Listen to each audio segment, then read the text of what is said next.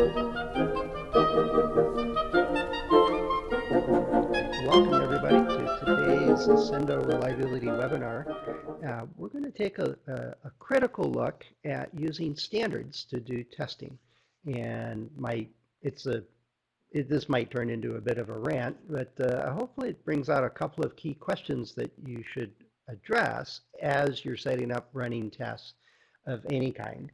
And in particular, if you're thinking you're doing reliability testing or environmental testing, what is it you're really accomplishing and what is it you're trying to accomplish? Um, all right, let's see if I can move on here. It looks like the slides are working for you, Mark. That's good. All right, so there's anytime I deal with a product or a system or a vendor for that matter, one of the questions they really don't expect, or whoever I'm working with is expecting, and maybe it's because I'm a reliability person and think about how things don't work, is simply ask what will fail. And you almost always can expect, especially from a sales engineer, oh, it won't fail. It'll work for you forever. It'll never fail. Well, we know that that is patently not true. And it does take a bit of trust on both sides to have a discussion about what may fail. And, I really want to know, will it fail cold? Will it fail hot? Will it fail catastrophically? Will it fail in early life, or will it have a wear out mechanism due to some phenomena that maybe we have designed into our product we need to adjust for? If we know how something will fail, we actually know something that we can take action about and take mitigating actions and make an informed decision. But if we don't have that discussion, it's really, really hard to move forward. And I know all of you have been in situations where you say, yeah, this product we've tested it and we've done all these things and we've never had a failure and customers never send us anything back. And I says, well, it's a diode. It costs a fraction of a cent. It's not worth their time to send it back to you, right? And if you with that attitude, why would they send it back to you? Because you will not admit that your product could actually fail some way. Yeah, yeah. I've actually it was an IC packaging guy that was telling me that they've never had a failure ever. And he says, well, what's your yield on your factory? He goes, oh, about 60%. I'm like, well, that sounds like a lot of failures to me. All right. The next question, if they're going to talk about what's going to fail, is, well, when, right? And we'll explore these in much more detail a bit later. But basically, if it's say a corrosion problem, and it's pretty normal, you just oxygen takes it apart. Well, when? Next week? That would be bad. In 40 years? Maybe we could live with that. And what we're looking for is really a distribution, but we'll dive into more of that a bit later. And then what's your evidence, right? And that's where the testing part comes in. So somebody tells me that they believe their product is going to work for our application for 20 years and not have a problem, no failures. Right? Well, what do you base that on? What's the evidence? Is it field data with similar products? Is it testing? Is it qualification? Is it process control? What exactly are you basing that conclusion on? And show me the data is the common phrase I would have in this part of the discussion. And usually this string of questions will either completely shut down the conversation and they won't want to talk to you anymore, or you have a real substantive conversation about, is this product or this system or this component suitable for your application, right? And you can actually make intelligent decisions based on the results of these discussions. And the easiest one is when they just refuse to answer any of these things, and then you go, well, we're just making a guess here, so might as well pick any decision you want because there's no data, there's no evidence, there's no information here to help you. All right. But if, let's say at some point your vendor is going to do testing or you need to do some testing, your program manager or product manager says, yeah, we need to test this. All right, well, so what is it exactly you want to learn, right? What is it you need to know? And there's usually a few types of questions people want to know, and it depends on where you're at in this thing. But, you know, if you're going to do reliability testing, and I'm lumping environmental testing into this and kind of draw the line, and this is arbitrary, with the compliance testing that many organizations need to do. Even though we as reliability professionals often get involved with all kinds of different sorts of testing, from process control and compliance and safety, I'm kind of focusing today just on environmental and and life testing, those two types of things. But what is it we need to know, right? What is it we're trying to learn or do? And this is one of those fundamental questions that even if you're doing a similar product and you have a worked out test plan from a previous product or similar product, well, why are you doing it? What is it you actually physically need to know, and by when, and to what degree? I mean, so every test should have a pretty clear chain of, I'm going to call it chain of custody, but an, a link back to somebody in some part of your business and or your customers that need that information to do something with it. If it's just a checkbox, why bother? You know, take a break and save a lot of time. So let's say we're going to do some testing, and we've got a couple different scenarios here that this may occur.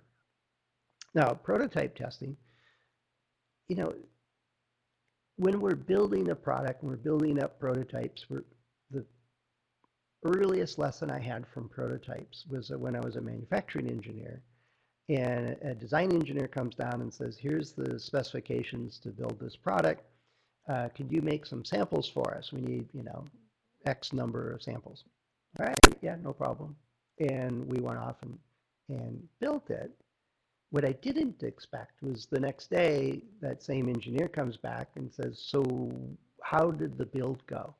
You know, what worked and what didn't work? What issues did you have? I'm like, I don't know. We didn't even pay attention to that. We just built it.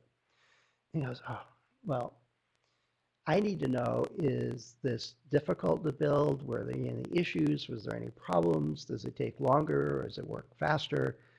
I need to know, can we actually make these things? Oh, okay, I can go do that. And so prototype testing at the earliest stage is just, can you actually assemble this thing, right? Now, he took the samples away, and the team went off and did a bunch of testing on it. And did it produce the right functions? Did it have the right resilience? And they did some life testing and did a bunch of other stuff on it, off these prototypes. Now, one of the things that I thought was phenomenal was that we only ran one prototype, and then they went into production. And so one of the things they were not interested in was, what about variability? Different lots of materials that we're using, or different scenarios of the variability in our production line, and so on. When we're building prototypes on that production line, it was pretty much hand carried all the way through, because we were trying, it was something relatively new for us. Same basic processes, but new. And so in building the prototype, we built it in a different way, attention-wise, I should say, than we do a normal product. And so we got it built, but it was crafted, if you know what I mean, instead of being production. And so we weren't really learning about production in that realm. Later, I learned more and more about what we're trying to achieve and trying to learn so that we could go to production a lot easier. But the gist of dealing with these prototypes from a designer's point of view is, well, does it work? Right? And the complement of that is, well, what doesn't work, whether it's manufacturing processes or functionality.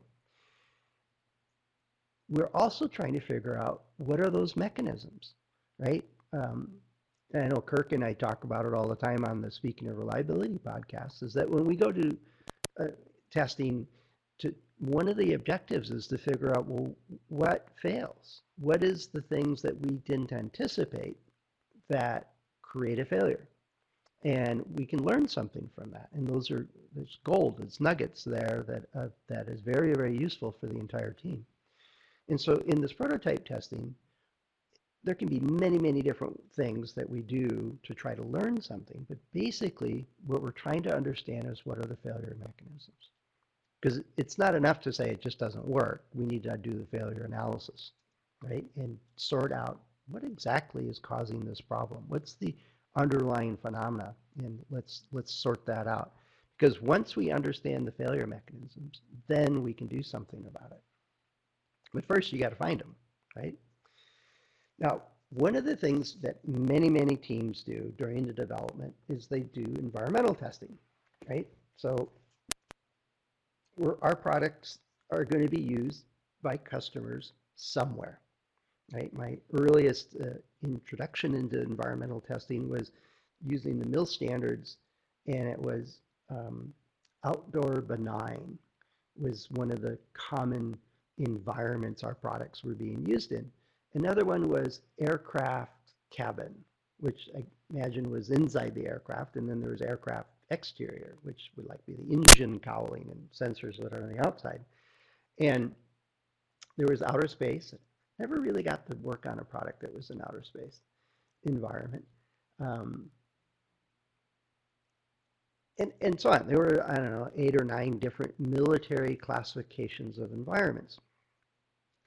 And the trouble is that they were pretty broad and very generic to worldwide weather conditions, because the military didn't really, and honestly didn't know where they were going to take these products.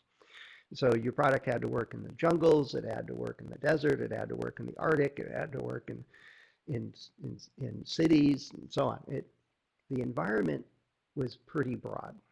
But the purpose of environmental testing, and I think it gets confused with reliability testing oftentimes, is that we're just trying to see if it works. If it's hot and humid, does the product work? If it's cold, does it work? Is it covered in dust and sand? Does it still work?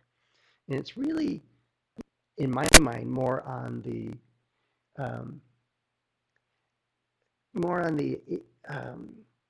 quality side, right?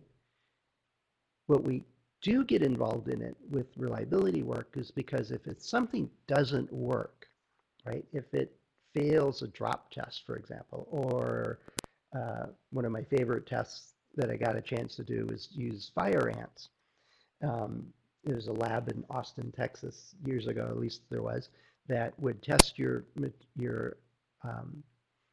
equipment for susceptibility to fire ants. And apparently those little creatures would eat through insulation to get closer to the electromagnetic field.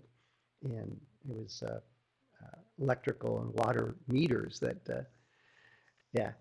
It is pretty cool, Mark, but you want to make sure that you have people that know what they're doing and have the ants on the other side of the wall for doing that, is my advice. I didn't even go into the state to have it done. I just sent products down there and had it done.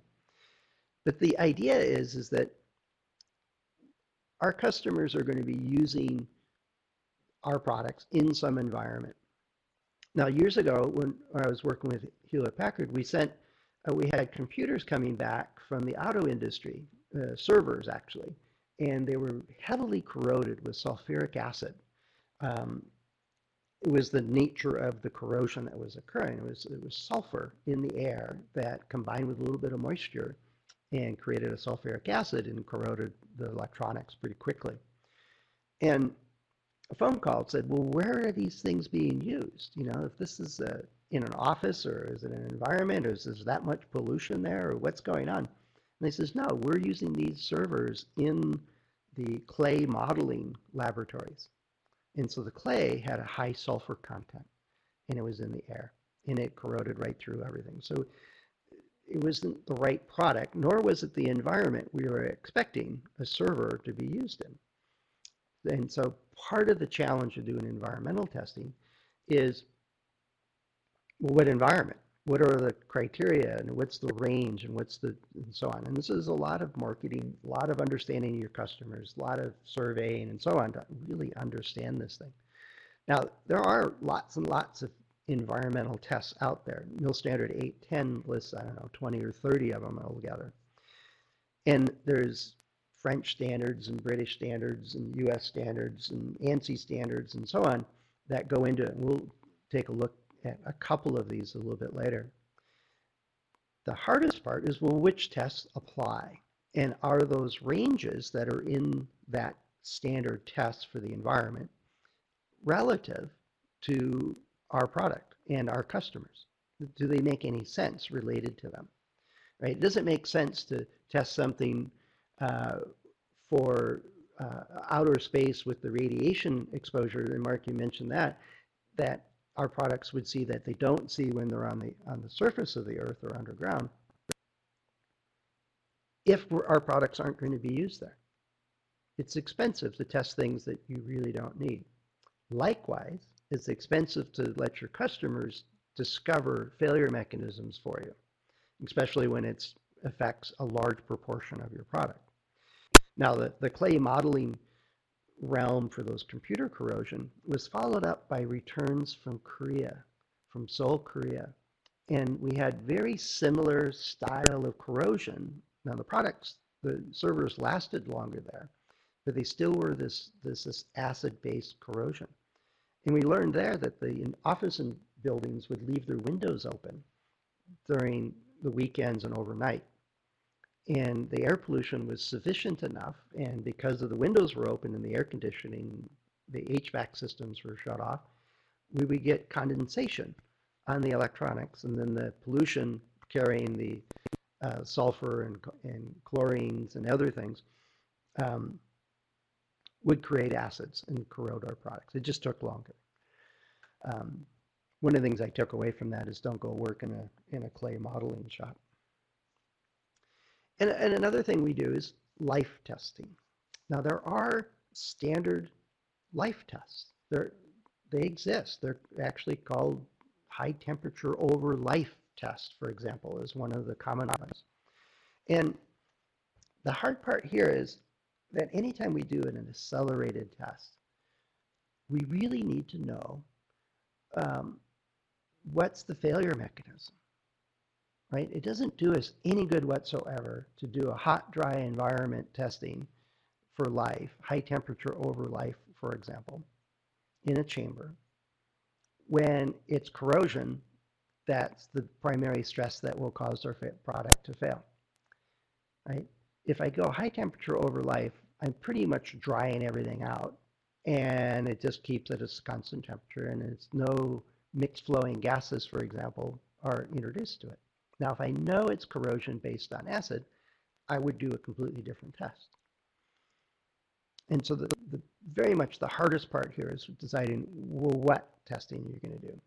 Now, the second part that I have the biggest trouble with coming from a standard like the high temperature over life test is, all right, I go put it at 115 degrees C for 615 hours, and so what does that mean, right? If you pick the wrong failure mechanism that's related to temperature affecting the time to failure for that mechanism, and we go back to our favorite Arrhenius equation, as some people would call the Arrhenius equation, but it applies for chemical reaction, like corrosion, for example. And we know that we can cause it to occur faster if all the other elements are there. And so let's say it's diffusion or it's corrosion or something like that. We're doing all the testing correctly, but we're at a higher temperature. Now, in a carefully constructed accelerated test, what's included is a way to translate those results back to use conditions. Now, I went through about a dozen here this week looking at standard tests, and not one of them included a translation of how do you interpret this result back to use conditions, right? Not very many people operate their products, say a computer server, at 120 degrees C. And so testing it at 120 degrees C is by logic, I think, an accelerated test. But how do I translate that back to my conditions if I'm running it at 30 degrees C, for example, or 20 degrees C, or 15 degrees C? How do I interpret how long that product will last? And which failure mechanism is relevant for this particular testing? And I'll show you in a few minutes here one of the standards that actually talked about it, but they missed this key piece. How do you interpret the results? How do you translate it back to where you were? Right? Now it becomes this life testing from standards and environmental testing from standards are often done at the product level. And in which case you've got many different failure mechanisms competing to cause failures, and each with its own activation energy if driven by temperature in a chemical reaction, or some other phenomena or formula that relates the stress to its time to failure. And they all don't accelerate at exactly the same rate. So one of the hard parts to understand is that just because I'm running a high temperature test or a temperature humidity bias test, for example, I may accelerate something that really doesn't happen very often at normal temperatures. But because its response to temperature is more pronounced than other failure mechanisms, it dominates the testing. But it's not relevant at use conditions.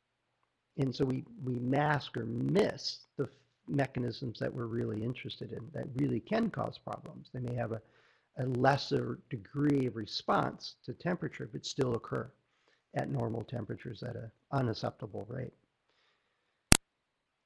So interpreting these come back again to the failure mechanism, right? We need to understand exactly what's going on and how those stresses that we're applying go to it. And that's just missing from standard after standard after standard of what's the acceleration factor and how do you translate that, right? Now, basically, prototype testing helps us understand, can we build this and does it function as we expected? It's pretty obvious. Environmental testing gets a little squishy because we often use these artificial environments in the lab, usually one or two, sometimes three stresses max, when in real life people use all the stresses are being applied all the time. And we try to isolate it because we can control it, and it gives us some, I hate to use the word confidence, but it gives us some warm fuzzy that if I get it in temperatures, it's still going to work, right? And then life testing gets even squishier. Just because I want 1,000 hours in a temperature humidity bias or high temperature over life test, what does that really mean, right? How does that translate? How do I make sense of that? How do I deal with that? Now, there's all kinds of testing conditions, right? My favorite is you give your product to a bunch of your employees or trusted customers and let them play with it, right? Try it. Use it in normal conditions. It's all the stresses. It's all the use profiles. It's all of the stuff. If you do a careful selection and send it out to a range of folks in different use profiles and different kinds of environments and so on, you can learn quite a bit doing that. Now, it's needless to say, that's very, very expensive. And if your product's expected to last for 10 years and you're interested in does it last for 10 years, well, it's probably a non-starter to suggest that you're going to hand it off for free to 1,000 customers for 10 years and monitor it. That's why we invented things like accelerated testing, for example. In some cases, normal use conditions works just fine, and it's the way to go. And as the tricky bit here is, well, what's normal, right? Do we use worst case conditions, and is it really worst case, or do we use some high percentile value or nominal or some range of these different things? If we're going to control the conditions, how do we do that? Now, one of them is my favorite test by far is the button pushing. let's say you got a device and you have a button that people are supposed to use multiple times a day or multiple times a minute, say in a game controller. How do you know how many times that dome switch button is going to work? Right? The data sheet says a million cycles. Well, in lab after lab after lab, I see these little pneumatic hammers or little automated cam systems that push the button, and there's no variability on it, right? It's not a different angle, it's not a different stress, it's not a buildup of corrosion or of debris. It's bang, bang, bang, bang, bang, bang, always the same. Now, sometimes that leads to unique problems, but sometimes it completely misses that when you hit it at an angle, the button slides off its base and doesn't work anymore, right? But if you hit it straight on, it works great. So you got to be careful about setting up use conditions, and by far the best is give it to your customers. That's not always feasible for what you're trying to achieve, so back up and think about the variability of those use conditions. What is it that depends on what you're doing? Now, back on this game controller thing, one of the questions I asked these guys was, well, how often does somebody drop a controller? And so here's a question for you. How many times have you dropped your phone this year? Right? And I think I'm about here. Click that one. Right? What is it? This is just a simple survey with a few people, and we can get an idea. Is it 20 plus times, or is it a couple of times? Right? And then you could follow up the survey with, well, what kind of surfaces? What was the circumstance? How did this happen? Why did this happen? Right? It doesn't take long to do those kinds of things yet. I found that legal and marketing really don't want to ask questions about how customers abuse our products or how it doesn't work. So but what's normal, right? Now, if you go to the standards for drop testing, the most common one is that you drop it on each face, like the 6 faces of a phone, the front and the back and the 4 sides, and then each corner, 3 times each from a distance of a meter is one particular standard that's out there for this. And if it survives that, then you're past the test. Well, that's a lot of drops, and it's on different issues, but I believe that test is looking for catastrophic failure from the construction of the device, not accumulated damage from repeated drops or drops at a very high, like 2-meter height, for example. So yet if that's where your starting point is and you pass that test, what have you really learned? Well, there's nothing catastrophic that's going to destroy your product with a few drops and on any particular edge or face or corner. But if your customer is saying, oh, we drop it 20 times a day, I'm thinking of the barcode readers for luggage handlers at the airport, that test is really not going to be suitable, right? It doesn't really matter whether you pass that or not. It's way less stressful than the actual use conditions. So connecting an understanding of the use conditions back to, say, what the drop test protocol is or procedure is a good start. But don't count on this 3 drops per side and then you're done. How does it actually relate to your use conditions? And are you interested in like the glass breaking on the phone surface, or are you, because if it gets enough of a hit at just the right angle, maybe that cracks it, you can do something about it. Or are you more interested in how many times can somebody drop it before we have a functional failure, right? And it's a completely different kind of test and different kind of failure mechanism also in many cases. Now, many of the tests that I find in standards, whether it's MIL standards or ISO or IEC or ASTM, which actually does really nice procedures and gives you lots and lots of options for conditions. But one of my tests that I've seen all through my career is 85 relative humidity at 85°C for 1,000 hours. And there's also a variant that goes for 168 hours or a week. Okay, what's that for? Why those temperatures? Why that duration? Right? It's a fixed profile. I can pass that or not pass it. And either way, what does it mean? Why is it relevant to running a product at 50 RH at 20C, right?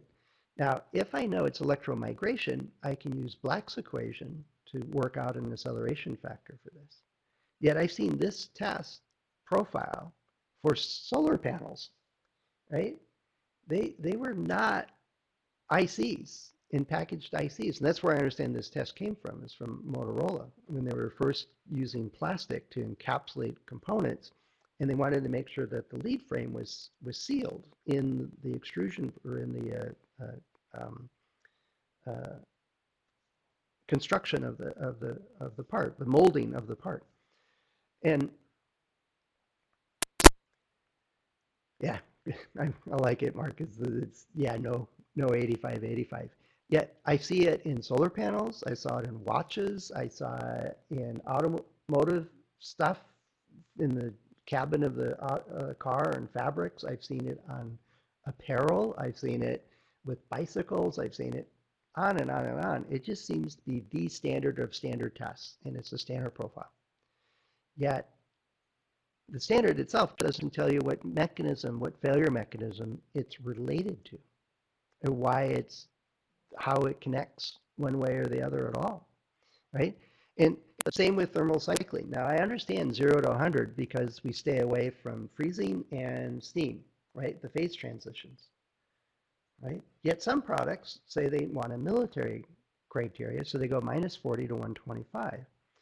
And one of the interesting things in most chambers that can do -40 to +125 is that they use liquid nitrogen to get it down to temperature, which pretty much desiccates all the moisture out of the chamber. So even if you're that cold, nothing's freezing, right? The water's not freezing and breaking things apart, which is probably why they wanted it to be tested below freezing, is that moisture is present on military equipment outdoors, right? And then when it freezes, it expands with a lot of force. But if you test it without the moisture, what exactly are you learning? Now, this is all conjecture on my part because it's not in the standard that there needs to be moisture there or not. And so same on the steam side of it. So these fixed profiles are, to me, a starting point, but they standard after standard after standard doesn't help you then translate this away to what your use conditions or what failure mechanisms are being used or included. I'm just going to mention the accelerated conditions because now we have all the complexity of accelerated life testing with acceleration factors and understanding the mechanisms. And I already mentioned earlier is that if you have multiple failure mechanisms being accelerated at different rates, you can have masking of one mechanism versus the other. You can have models that, multiple models trying to interpret this result and so on. With accelerated testing, my guideline has always been understand the failure mechanism, make sure you understand the acceleration factors in the construction of that, and then design the test. And starting with the whole product and adding an acceleration and something fails and then trying to figure out what it means to use conditions is oftentimes not only difficult, but impossible. So I advise a lot against doing that. All right. Another thing that's missing a lot from standards is variability, right? Our customers don't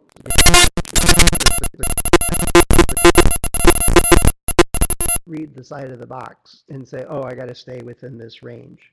They use the product, right? They use it in their factory. They use it on the outside. They use it in airplanes. They use it wherever they're going to use your product. And it's going to see whatever combination of forces are available at that time. For example, I think it was the iPhone a few years ago as they launched a new phone. It was all gee whiz cool stuff. And folks in New York City were getting off the bus, going to work in a nice, warm, heated bus. And their phones would hit this cold air of their winters in New York City and would stop working. It was that transition and the speed of it and the extent of it, which you would think thermal shock is one of those standard tests, yet they missed that one, right? And I don't know why. I'm not privy to what was done or not done for that particular phenomena, but it did make the news. The other part that I find, and goes back to these game controllers, is in button testing. We were getting failures on a medical device. This is on a button on a medical device that was used in ICU that were being destroyed pretty quickly. And so we went and watched how the nurses and technicians used that equipment, right? And in training, they pushed it with the fleshy part of their finger and did it just knowing they were being watched, right? But they weren't in a sterile condition in training. It wasn't the same. In the ICU, they're wearing gloves, which are sterile, and so they would pick up a stylus that was also sterile, but then the tip would touch the equipment. But it had a completely different force profile and different way of interacting with the switches, which was orders of magnitude more stressful than a person's hand or finger pushing the button. And until we watched it, we had no idea that that was happening, right? And so the variability of just how people do stuff, closing doors, for example, the amount of force variables that can occur is phenomenal. And that's not even to mention all the different stages our products go through and the types of stresses they see just in a shipping container in the ocean, for example. It's dramatically different than when it's stored in your warehouse at your factory, although in some cases it might not be. But the overall sets of conditions, and there's probably a standard for every one of these things, including vibration on the road in a delivery truck, for example, right? But does that profile, that stress profile, account for a transport going from the docks in San Diego to Denver, and given the road conditions and given the altitude change and given the heat of going across the desert areas and so on? Does that set of stresses match to any reasonable standard? And I suggest not. So paying attention to those things makes a huge difference, right? The other part is these use stresses. Now, this is the MIL Standard 810. I just wrote down all the different kinds of stresses they list. They have standard tests for. We have altitude tests and temperature tests and acoustic noise and shock and gunfire vibration, ballistic shock, all kinds of cool stuff. And then a few of them that are combined, temperature, humidity, vibration, and altitude. But none of these procedures, and nowhere in the 810 does it talk about how do you translate this set of exposures to normal conditions. How much sand and dust, and how often, and how long, right? If you're going to immerse your product in water, well, for how long, and how dirty is the water, right? What's in the water? Is there bacteria and fungus and viruses and insects and fish and everything else? Or is it just tap water, which has, in some parts of the country, has other things in it, right? Each one of these things provides a stress, right? And if you're only interested in does it work under these conditions, in order to say, can it survive this realm of conditions? And then I got to think through, well, how often will it see rain, for example?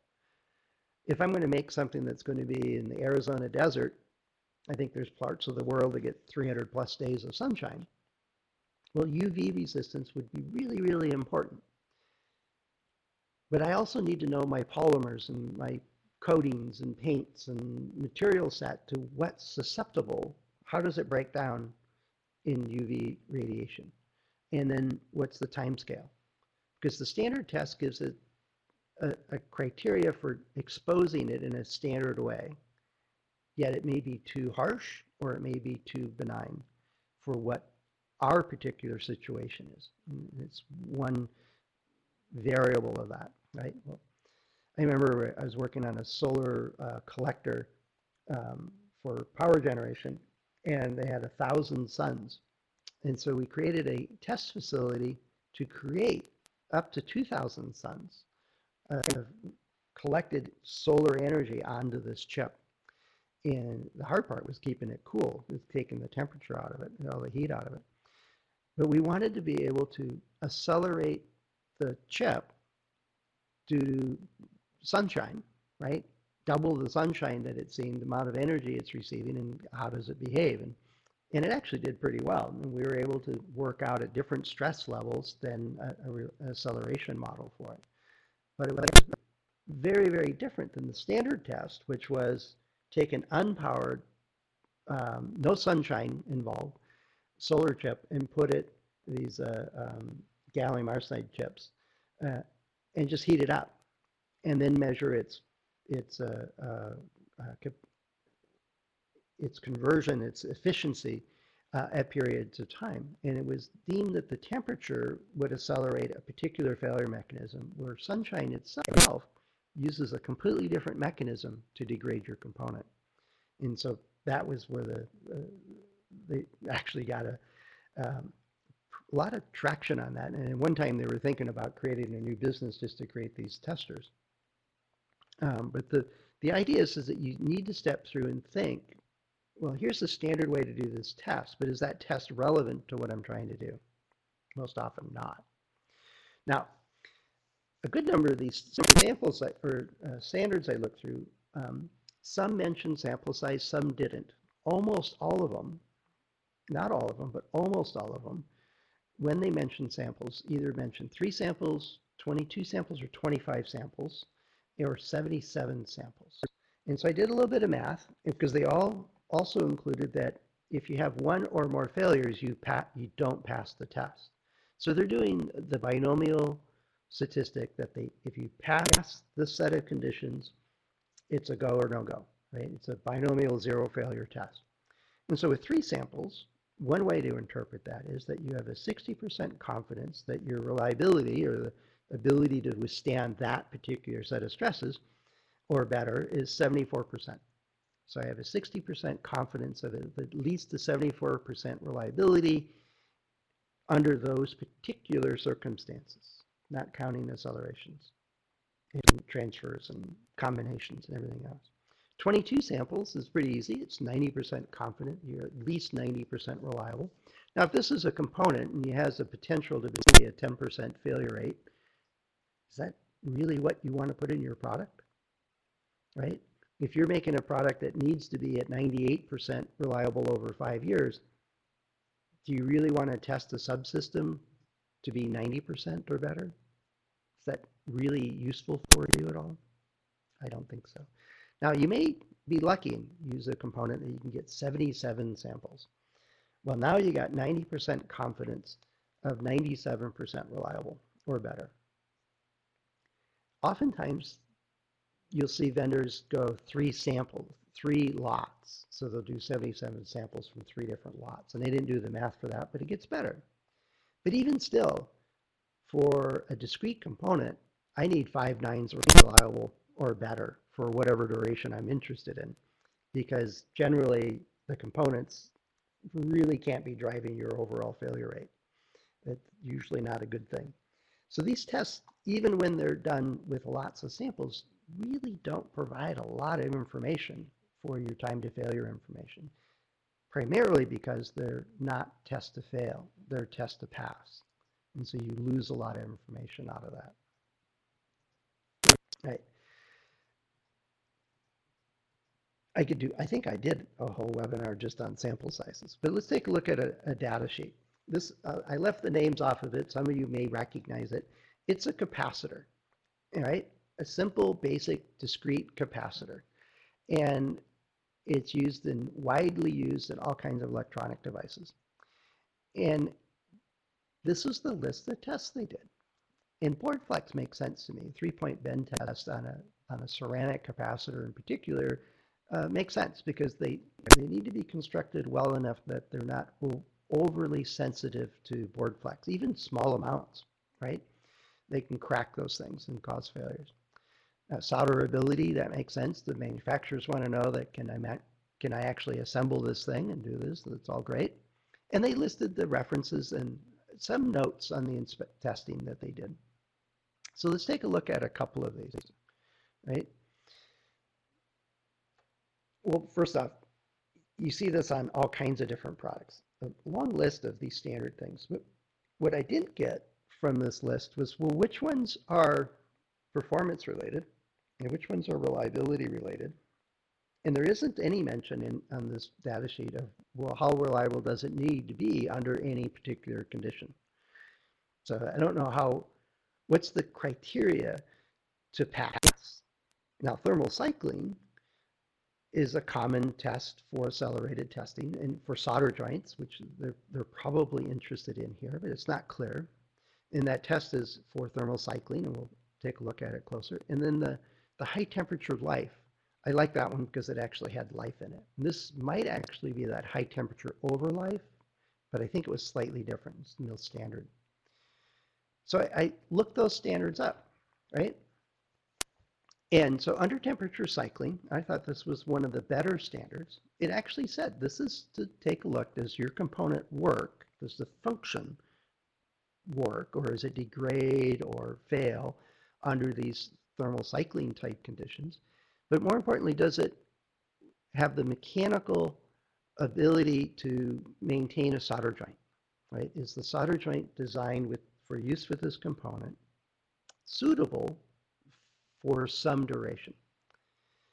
Now, I happen to know, well, I didn't see it in the standard nor any mention of it, and there's a lot of variables, right? If you're using tin lead versus solder or lead free or some other exotic soldering system, there's lots and lots of different ways to do the acceleration factor. But let's say they're using SAC solder, typical no lead solder that's used today. Well, there's formulas for this, right? I can interpret the number of cycles, the range of the cycles, the dwell time, and I can give an estimate the number of cycles to failure. And if I run 1,000 cycles, I basically am only testing early life failures. Because in my experience of 20 plus years of running accelerated testing and lots of times on solder joints, it takes 5 to 15,000 cycles under the normal conditions of these tests to get any failures, right? And so unless you have a really bad design or a really bad manufacturing process, this test is very unlikely to ever find a failure, right? And if you're only doing 25 samples, even if each one of them has 100 solder joints, you really are unlikely to find any failures whatsoever unless you have just a horrible design or horrible manufacturing process. So at the end of the day, you do 1,000 cycles from 0 to 100 degrees. So what? What is it you really learn from that, right? Other than you can build them. It doesn't really give us a time to failure or a reliability figure of merit of any kind, right? Just because you pass that, well, you know you're not going to get early life failures unless something in your process or the manufacturing line changes, which that never happens, so don't worry about it. Now, the high temperature over life, or the high temperature life, was a mill standard. They did not specify sample size. They left that completely open. And they left it open because some people want to do qualifications, some are just exploring a new technology, some are just running the test. And so on this particular data sheet, they didn't list sample sizes. So we really don't know how many they did. And in the testing, in the document under the purpose of this test method, is to see if the electrical and mechanical characteristics still work, right, at this elevated ambient temperature.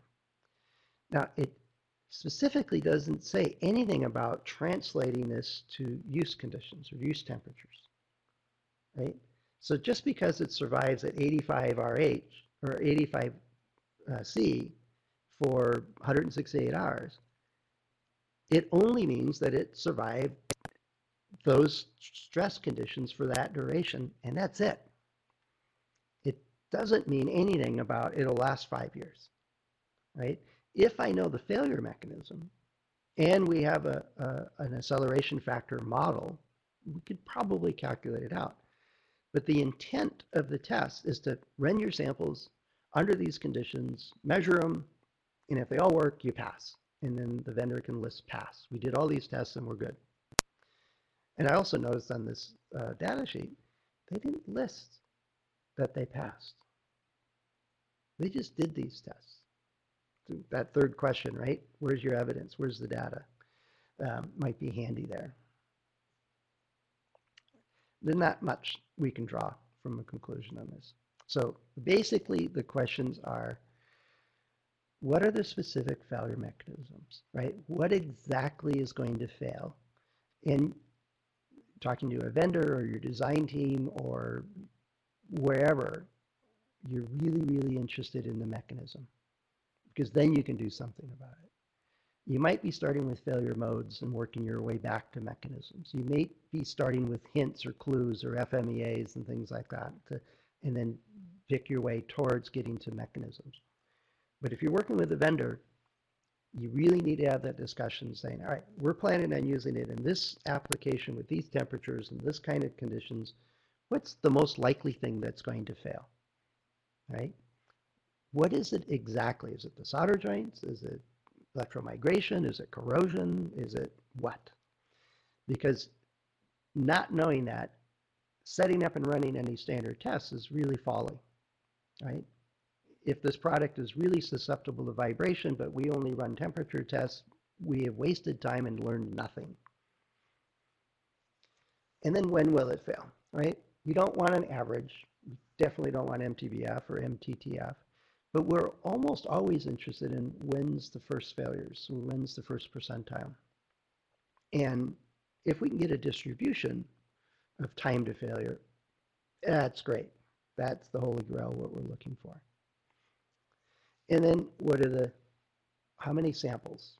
What kind of variation was occurring? What kind of variation in the test stresses were you using? What kind of controls were used? How were you monitoring it? I could go on and on with tests that, well, we put 100 samples in the oven and we came back a week later and tested them and they were all good. Okay, so, right, what temperature?